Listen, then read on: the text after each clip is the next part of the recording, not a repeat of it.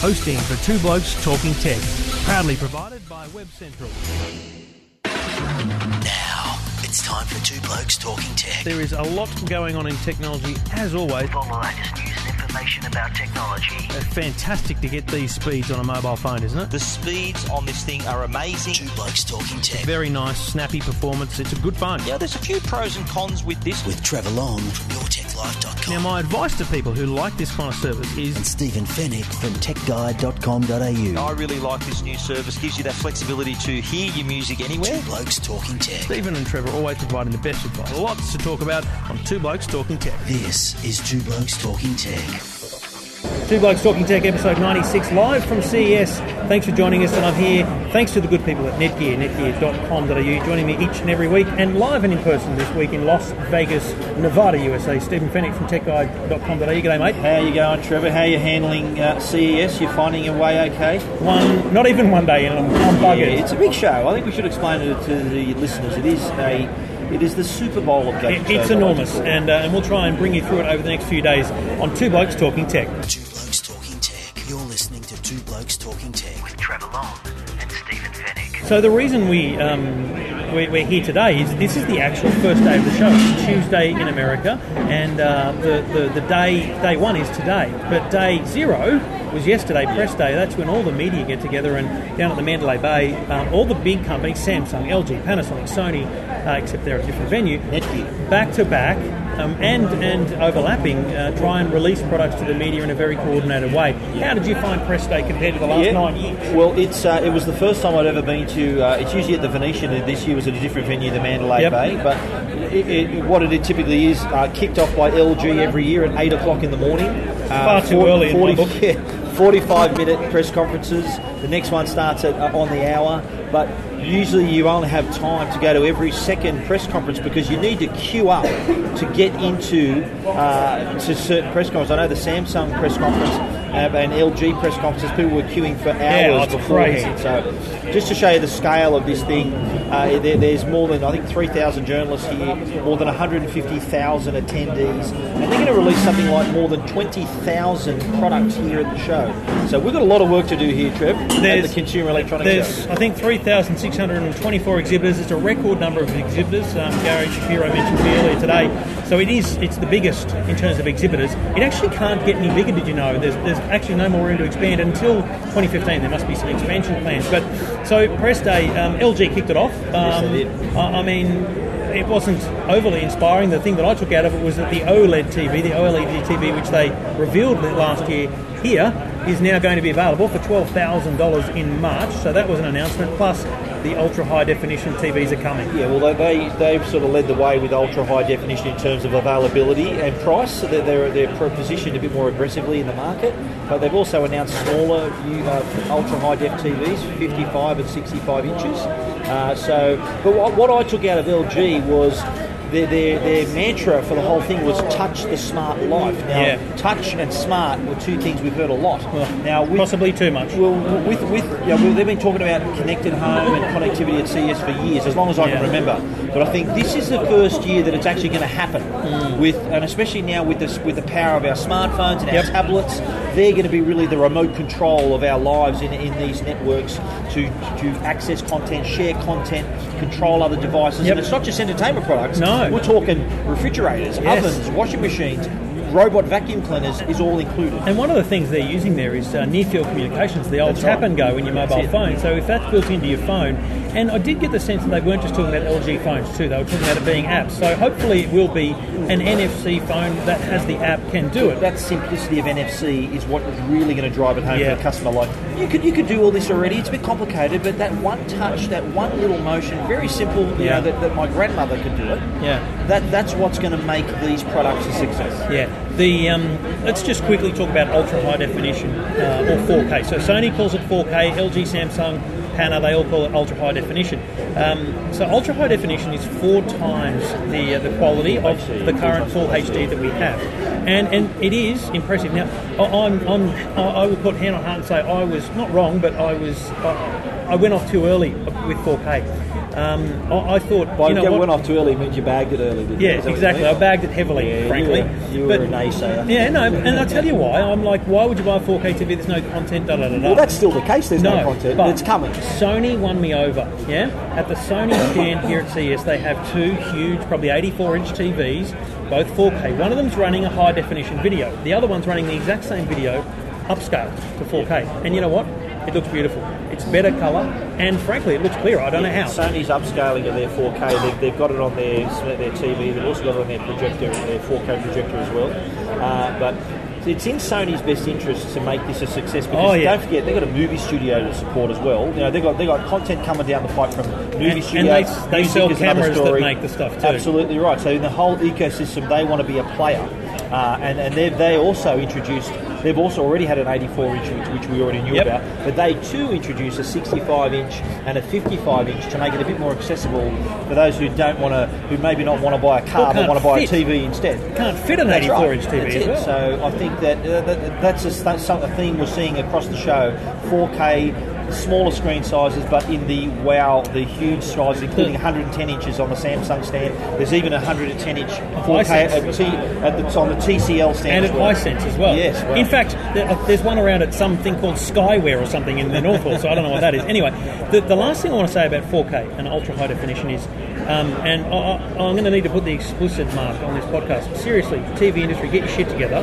because it's confusing. Okay, we need to be very clear. This is not Blu-ray versus HD DVD. This is not Betacam versus VHS. This is the same thing. It's the same. But Sony is calling it 4K. But everyone who listens to Two Blokes Talking Tech know exactly what's going on. I know that, but I want the boss of Sony to listen. Of course. And understand that. And he already does. I know that you. Shout out to Carl Rose and Sony. I know that you've got 4K written on the side of your cameras and all that kind of stuff, but for the consumer and the average Joe at Harvey Norman, call it ultra high definition. Yeah, that's because a fair it's call, confusing. Trevor. That's a fair call, Trevor. I agree with you wholeheartedly there. And you know what?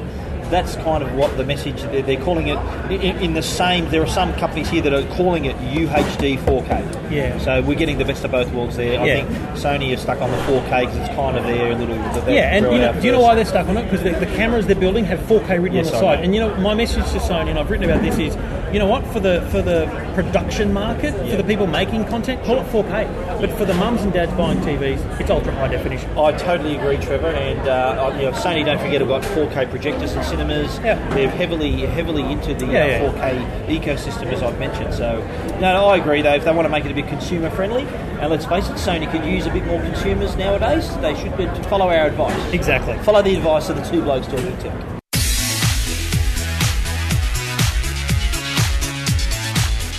So leaving aside TVs for a minute, let's look at some other things that happen on press day. I think Netgear, and they're sponsors of ours, but we went along because it's a well-attended press conference, in fact, packed press conference. And certainly was. I've got to say, I think I noticed a massive shift in Netgear. Patrick Lowe is a smart man. I think he's a really nice bloke as well, and he's made some great products over the years.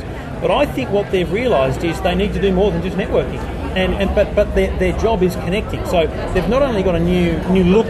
Not a new logo, but just some colours around it. But they're also changing the way they approach the products. It used to be routers and modems and Wi-Fi range extenders. Now, two things stood out for me.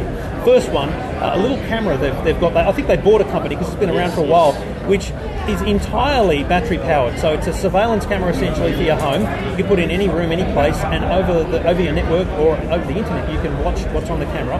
It doesn't require power because that's the biggest problem. It uses a camera battery. It uses a camera battery which lasts a while. So that's a great product to talk about. And the other one is they've launched their Neo TV, which is a great product, and I've liked it, but it lacks one thing, and that is the intuition and the user interface of Google TV. And now they've got one called Neo TV Prime with Google TV, and it is awesome. And I reckon that thing will sell like bloody hotcakes. I agree. What the theme of their press conference was too was that moving customers towards the smart home concept. And the smart home concept is not only automation, but it's also the ability to easily share content, get things done around the house, communication, content, access content, and their products. And let's start with the ViewZone. That's a really good access product for. It's a tiny camera. It fits in the palm of your hand. Yeah. It's about the size of an egg. Yeah. It's about the size of an egg. Would that be fair? Yeah. Okay. What are you laughing at? It's distracting here at CES. It is a little bit. But anyway, pay attention, Trevor. But the ViewZone camera, which is really easy to mount. There's a little. It is distracting here at CES. There is a little magnetic mount that Yes. so it attaches to the wall, Genius. and you can move it anywhere you want. You can tap into what the camera's seeing through your smartphone. Night vision. Through a web browser. The new camera now has night vision, so a really easy way to keep an eye on your house, your holiday house, your pets, your wife, your husband, whatever you want to be doing. No, look, I reckon that is the start of something new for them. I reckon they're probably, I don't think they're short of a quid, so as an organisation, so I think they're probably going to look for acquisitions like that in that network connectivity. It plays right into what they do best, and that's connecting people wirelessly. And if you're on a Wi-Fi network, it just easily can be added to your network. So the other one was there was the Neo TV. As I said, I've used the Neo TV a lot, but the interface was never brilliant, and it did do some good interaction with your home network. So if you've got files or photos or videos, fantastic.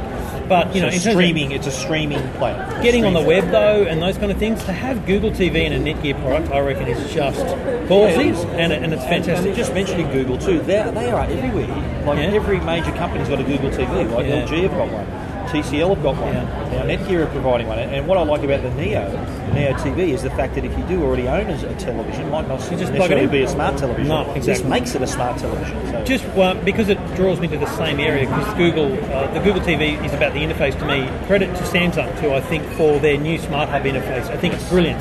It's a five-panel interface, talks about TVs, movies, apps, all that That's kind of a brilliant segue, Trevor, because the Samsung press conference was probably the biggest press conference, I think, at Press Day. They had the biggest ballroom, they had the biggest lines, and they had the biggest television, 85-inch ultra-high definition, on a gallery stand. It kind of looked like a blackboard you see in a schoolroom. Yeah, an A-frame. I'm kind of banging Olufsen. It does, yeah. Someone else mentioned that too, that they're going for the B&O sort of really refined look, but... they also had, you mentioned the smart interface, they also had their upgraded smart TV line that's also got more intelligent interaction with, there's a new feature called S Recommendation. Yes. So you literally talk to the TV, you say to the TV, you can ask the TV anything good on TV, or any Tom Cruise movies on TV, or any Two Blokes Talking Tech podcasts, and this thing Can we make that happen? Yes, well, you know what I'm trying to get at. You don't need to have preset phrases. It uses everyday English and just makes that interaction a little bit easier. Yeah, no, I think it's an absolute ball terror, because the interface is a real problem for me on all these smart TVs. And, I was in a meeting earlier with Gary Shapiro, the boss of CES or CEA, and, someone said to him, well, smart TVs are only in 4% of the homes, and he questioned the statistic, because I think smart TVs are probably in 20 or 30% of homes, but the number of people using the smarts is so low. So that's a really important But I think too, I just want to talk about quickly about gesture control. Yep. Now, gesture control was introduced here last year, and for those who don't know what it is, you wave your arm around. There's other TVs. There's other TVs that have it. You wave your arm in front of the television, and your arm gets tired. And LG had a bit of a funny crack at other manufacturers about, you wave your full arm around, you get tired. That's because LG introduced finger gestures. All you need to do is just sort of raise a finger and move your finger around, rather than waving your whole arm around and getting tired. My message to LG on that is I've been using finger gestures for a very long time. You point your finger at the remote and you press go. I heard you use a lot of finger gestures while you're driving, mate, but we should have mentioned that here. I just, the finger gestures on a remote control are to press the channel button, so I'm still yet to be a believer in the gestures. If all you need to do, and I know you're very sensitive when it comes to heavy products and doing any kind of work, okay, I know that if all you need to do is raise a finger and wave it around, mate, that's not too bad. Yeah, I'm with you. If you're waving your arm around, that's like exercise for you. You'll never be doing that. You're listening to Two Blokes Talking Tech. Two Blokes Talking Tech. You're listening to Two Blokes Talking Tech with Trevor Long and Stephen Fennick. So before we talk about, I guess, some of the things we've seen on the show floor today, let's talk about the quirky stuff, because there's always something quirky here. And at CES Unveiled, which was the day before Press Day, the Sunday, there was one thing that was particularly quirky, which thankfully was that one thing that's gotten me through most of my radio interviews, which was when they say to you, what's the coolest thing you've seen? You go, is the smart fork, the happy fork, right? It's pretty funny stuff. I mean, here's a fork that when you chew on it, when you bite the food off it, it knows you've done that. So it vibrates if you're eating too fast.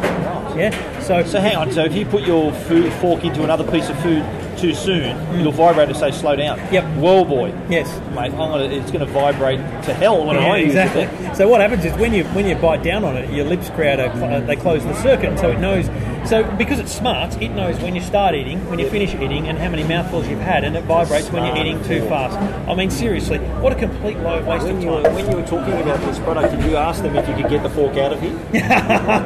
I did ask whether it was dishwasher proof because you can take the ends of it out. Yes. Anyway, that was a quirky one. That's the quirky side. I want to throw of another CES. quirky one in at CES Unveiled too.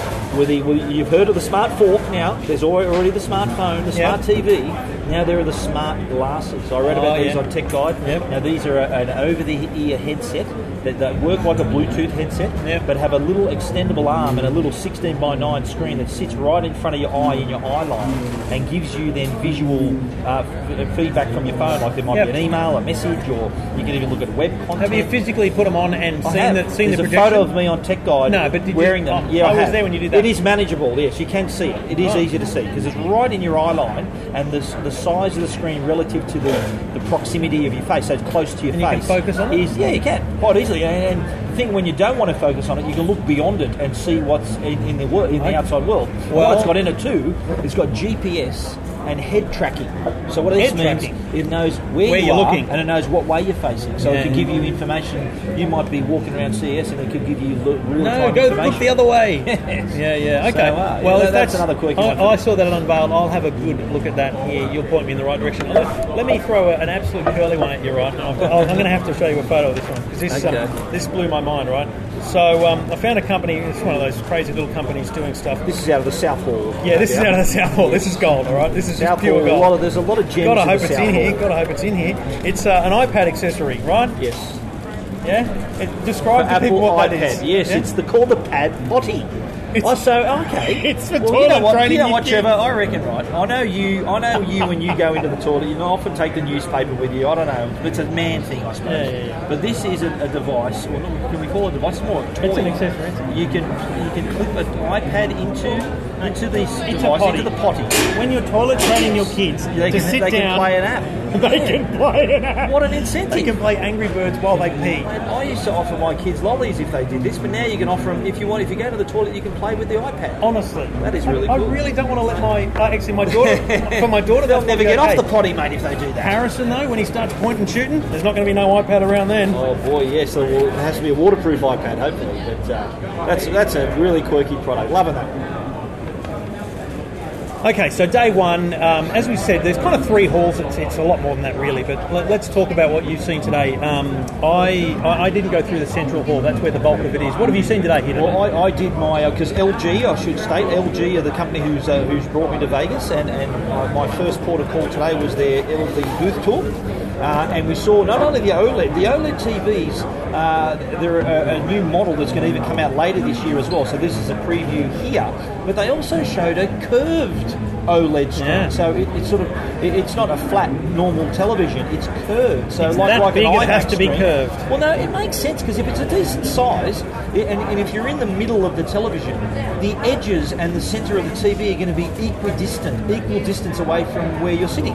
Yeah. So I kind of that wraparound feel is actually a good thing. But they don't do that at the movie theatre. So well, no, they do in some. IMAX and some theatres are shaped like that. Yeah, there are some in LA that are also that shape as well. I think Samsung also have a curved OLED screen, and it's funny. It was something that nobody knew about, but was unveiled here. Literally, as soon as the show opened, they took the covers off this curved OLED. No one mentioned it at the press conference. It is here on the stand at LG. Yeah, okay. So very cool. And where'd you go after LG? After LG, I went over and met with Ford, and then I think you've spoken to Ford too. And it's all about I spoke to Ed as well, and about how they've developed like an API, like a development kit for app developers to maybe plug into the Ford system so that their app may be compatible with the voice control or the steering wheel on the Ford cars, which I think is very smart. Yeah, and it took me a while to understand what they were really meaning. So they're not opening up their cars to developers. What they're doing is saying, if you've got an app on the iPhone or Android right now, and you would like to interact with the car, here's how you do it. So not only can the app, while you're listening to the radio or whatever it is, can it display text on the screen, but it can also receive. So imagine this, a couple of scenarios. One is track days. If you're an absolute rev head, you could have an app that receives actual information from the car about speed, acceleration, G-forces, and records it in the app. The other one could be an app from your insurer, right, that knows where you are, how fast you're going, and actually you get an incentive. You might save half. You might get 50% discount on your premium if you run the app, because if you're speeding when the accident happens, maybe your excess is double. You know, who knows what it is? Oh, there's so many applications, and we all already use apps to help us communicate and find information. Bluetooth's obviously a common thing in cars now, but I think showing a bit of initiative, I think, Ford there, where they're giving app developers, and it could be anybody who wants to use their app and implement it in the Ford vehicles. They've got a toolkit now that they can do it. Okay, so where I went first, just to be different, was to the North Hall, which is where essentially the car hall, you know what? The iLounge. Exactly, iLounge, which is all the Apple accessories and the cars. I did have a look at all the cars, but I kind of haven't had a good look yet. But I got to tell you, if there's 150,000 people here at CES, and there's 7 billion people in the world, there's probably 7 billion iPhone cases in that hall. Seriously, it's ridiculous. Don't forget the iPad cases too. iPhone, iPad. But I will tell you, there is a couple of, because mainly it's interesting, but they're not really looking for publicity. They're actually looking for buyers, right? Because these are factories that are displaying here. But I saw some really cool things, which hopefully I can get a better look at. And iPad mini keyboards for a start. I hadn't actually seen any. Had you seen any iPad mini keyboards before today? No. So the iPad mini's only been out a few months. Exactly. So. Up in the North Hall, there's some iPad mini keyboards and cases for them. There's also a really nice ultra thin keyboard that is thinner and lighter than the Logitech one. Okay. Very nice. For the iPad mini as well? For the iPad. Okay. So that kind of stuff is massive. Just on that, I think it's interesting to know that Apple obviously are not here. They've never attended CES. Never have, and they never will. But you know what Gary Shapiro says? Be very clear. Apple, Google, Microsoft, they are not paying to be exhibitors here. But they're here. Well, they're here not directly. They're here they're here walking the floor. There's people walking the floor. There's people having meetings. Apple have meeting rooms. Of course. So they're here. They're not exhibiting here. They're not open like Samsung and LG publicly. Right. They don't have a booth. Yep. But yet they've got so much influence here. Every second product can plug into an iPhone, or there's a case, keyboard. I think that the ecosystem they've created, let's face it, you can't ignore it. And this is the biggest tech show in the world. So obviously they're going to be a lot of products here that fit into that ecosystem. You'll have to obviously wait to read these kind of things on techguide.com.au, and I'm putting stuff on EFTM.com.au. There's a couple of Aussie blokes up there with a case which we went through Kickstarter about a year ago, the wallet case, so just a very thin extra sleeve on the back. It's a hard case where you can put your credit cards and things. There was a lot of simple innovations in cases. A couple of shout outs to a couple of Aussie companies here too that are case and bag manufacturers. STM. Yep. They're here. I think they don't have I think they've got a suite off the floor. Yep. But they are talking to retailers and journalists. Yep. And Signet. Signet have a huge stand. They have a big stand there. And I had a look. Shout out to them. Sophie Swan, the founder. We spoke about their headphones last week. They're here. A baby Swan. Really, that's right. They're doing a lot. They're doing really well here in the US. I've got to tell you, mate. Started out of Melbourne. They're doing really well. You walk into the North Hall. That's an impressive stand. Yes. Very impressive stand. I haven't made it over there yet, but I've promised to journey over there and say good day. So before we find out what you did after the Ford and LG, I then went straight up to the South Hall. I mean, a bloody long walk actually too. Yes. And had a quick. I haven't really done the floors, but just had a scan of what was there. The health and fitness is unbelievable. They've got so much in health down there. It is amazing. Well, I think that's another big theme of the show. I think that I'm going to actually, I'm sort of at the moment planning all the different categories I'm going to write about, because there's so much to see here. Yeah. But health and fitness is the thing. It's something Gary Shapiro spoke to me about the other day too. He said that everyone has a right to health. Yep. And technology is going to be a way for them to connect them to their practitioners and the people they need to keep them healthy. I think it's a great way to monitor your health as well. And no doubt, no wonder there's plenty of those products here at CES. Yeah. So where did you go after Ford? What did you say? Well, after Ford, I went to TCL stand. Now, we've spoken on the program a few months ago about TCL Smart TV. Now this is the Chinese brand who's making it really big in Australia. Had something like, I think they're the number 4 television brand in Australia after being the number 7 brand in 2011. So they've even overtaken Panasonic in Australia in terms of sales. So that's pretty big. That says a lot. So I had a look through their stand, and they're very impressive televisions, and they're really shaking that stigma that Chinese means inferior. Correct. They're saying is that, look, we're giving you a super supreme product at a hammer pineapple price. Yeah, that's how you can see the design that goes into their products, the quality. It's an interesting point you make, because the Chinese stigma, if I can call it that, is a tough one. Kogan suffers from it because they're just Chinese imports, that kind of thing. But Lenovo, that's a Chinese company making bloody unbelievable computers. TCL has a massive. They're a number one brand in China for a start, but they have a massive factory they created in partnership with Samsung. Yeah, right. And I found out today TCL is the biggest Blu-ray disc player manufacturer in the world because they make everyone else's Blu-ray players. Yeah, and it's just faceplates for everyone else. Exactly. So their stand was very impressive. They've got a Google TV. They've got even a touchscreen TV that runs Windows 8. So it's like a television and a massive tablet, if you want to use it that way. They've also got voice control I would TV. have a problem with the weight of that. Yes, you certainly would. You'd have to wall mount that one, Trip. But no, TCL also had voice control TV, gesture control TV. They even had a smart window. This is a television that you would put in your... Instead of a window, you'd have a TV in the wall, like vertically, running down the wall vertically. And you can use it as a television. When you're not using it as a television, it displays this beautiful image outside, like you're looking at a window, and displays on the front the temperature, the weather. And very fitting for Vegas, isn't it? Quirky little product. Because you walk around Vegas, you go through Caesars, Venetian, they've got these pretend ceilings that make you feel like you're outside. Yeah, there's a number of products at TCL. I'm going to write it up in full on Tech Guide, but they're here. They've got quite a decent sized stand too. They show their mean business. On the world market, they're doing very well. In Australia, they've made retail deals with Harvey Norman, JB. And that's what CES is for. This is it. So, a lot of cool products up there. Interesting. I went to Intel for a chat over there, and looking at some of the convertible and touchscreen Ultrabooks are unbelievable. And Hisense is occupying the space that Microsoft had last year. And they've got an impressive stand as well. And that's a brand again that doesn't really have a lot of traction, but they're making really nice TVs. So, it's tough for these bloody Samsung, Sonys, and LGs in the world because there are some really nice looking televisions coming at the lower price bracket. A lot of competition around. I think the only winner can be the customer at the end of the day. There's plenty of choices, plenty of quality, good value. That's what we like to hear.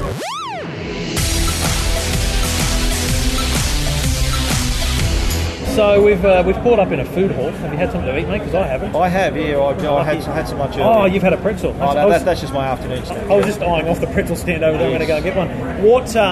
What's your strategy for the next 2 days then? Because obviously, and this is important. We're not here to just look at stuff for fun. You've got a publishing deadline to meet. Yes, I do. I'm doing a lot of radio interviews, so you. But you've essentially primarily got Tech Guide, where you've got to have a certain number of stories done. What's the plan? Is it to scour the central hall? You're gonna? Well, I'm doing the central hall. I'm sort of hopping in and out of the central hall. I'm doing the Samsung booth tour tomorrow. I'm doing Sony the following day, and then in between times, I'm going to the North Hall. I'm going over to the South Hall and heading up to the press room to post some stories. Doing my usual 2GB radio and other spots as you are, you really need to come to CES with a plan. Yes. If you don't have a plan, you're gone. Yeah. Because you need to know where you need to be, and so otherwise you need to make the most use of your time. And with a plan, that's the best way to do it. So nearly at the end of day one, has anything surprised you? I mean, I guess the LG curved OLED would have been the biggest. It looks really surprise. nice, and Samsung have one too. I haven't seen it. Have seen the LG one, but It's a sort of technology that says, look what we can do. Tied to technology. It's a concept product. There's no release date for it, but they're just sort of flexing a bit of tech muscle, saying, look what we can make. But no, I think I'm impressed with the quality of the ultra high definition televisions. It is are nice. astounding. And as I said, I stand corrected. They look amazing. They do look amazing. Price is going to be an interesting one. It's a small market, but if you've got the cash and you want a big TV, it will be a good future investment. Like everything, Trevor, I've been coming to CES for a long time now, and the first full high definition TV was $6,000. It was $6,000 to $8,000, probably a $10,000 television. It's now $1,200. So I think anything new is expensive. We all know that in technology. 4K is brand new, and of course early adopters pay a tax. It's called the early adopter tax, that you pay top dollar because you're the first to get it. Yeah. But down the line, I think it's going to be something we're all going to be looking at. Did you get a look at all at the Qualcomm keynote? It was very interesting. I didn't go down because it was live streamed. I thought, why would I queue up? Hello.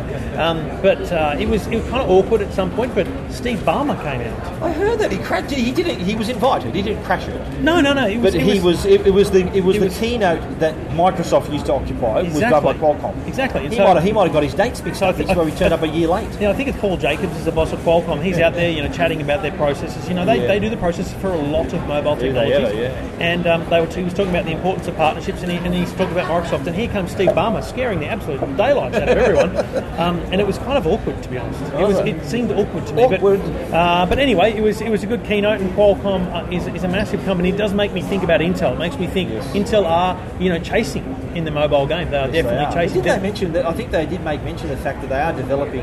Oh, they've got processors. Silicon for smartphones. Yeah, and they've got mobile phones and tablets. That's where it's all going to be, upstairs. mate. Smartphones and tablets. If you can improve the chipsets on those products, then it's really going to, in my opinion, like the low hanging fruit, the sort of those cheap entry level computers, are all going to go because it's all going to be tablets. Intel have got a new processor that's going to go into the low end smartphones. So essentially, the $100, $200 phones especially in developing markets, is going to be huge. And see, Intel's in all of the Africa and those kind of places. So you might not have your HTC there, but you'll be able to get an Intel phone. So that's where the market growth is. It's kind of interesting to see. But look, I haven't been blown away by anything yet, if I'm honest. But I haven't sat and had a good play with anything. I think apart from like OLED 4K in terms of products, I think the whole story here at CES is look what our family of products can do now. Yeah. Like you've got a TV, you've got a fridge, they can all do things It's together. a challenge for CES that it's evolving that way, because I think, and you would have seen this over the years, it was always, what was the big product? What was the big thing? And it's a harder question to answer year by year. You even see it on their fact sheets. They say it's 400 basketball courts. And at CES was launched these products. Now, it's not really about products anymore. It's about innovation. And that's why Gary Shapiro is talking about innovation, not gadgets and products. So absolutely, there's a lot going on at CES 2013. Two Blokes Talking Tech. You're listening to Two Blokes Talking Tech with Trevor Long and Stephen Fennick. All right, so day one almost complete. We will we'll whack this one up, and we'll do another podcast hopefully every day of CES to bring you what we've seen on the show floor at CES. You're listening to Two Blokes Talking Tech. Thanks to the good people at Netgear, netgear.com.au. We did talk about them earlier, so a big thanks to them as always. We're here in Las Vegas for another few days. CES runs 2.5 more days. We'll stick it out for 2 more. I think we will. And then I'll be exhausted. All right, mates, techguide.com.au for all the latest that Stephen's seeing, and EFTM.com.au for everything I'm seeing. You're listening to Two Blokes Talking Tech.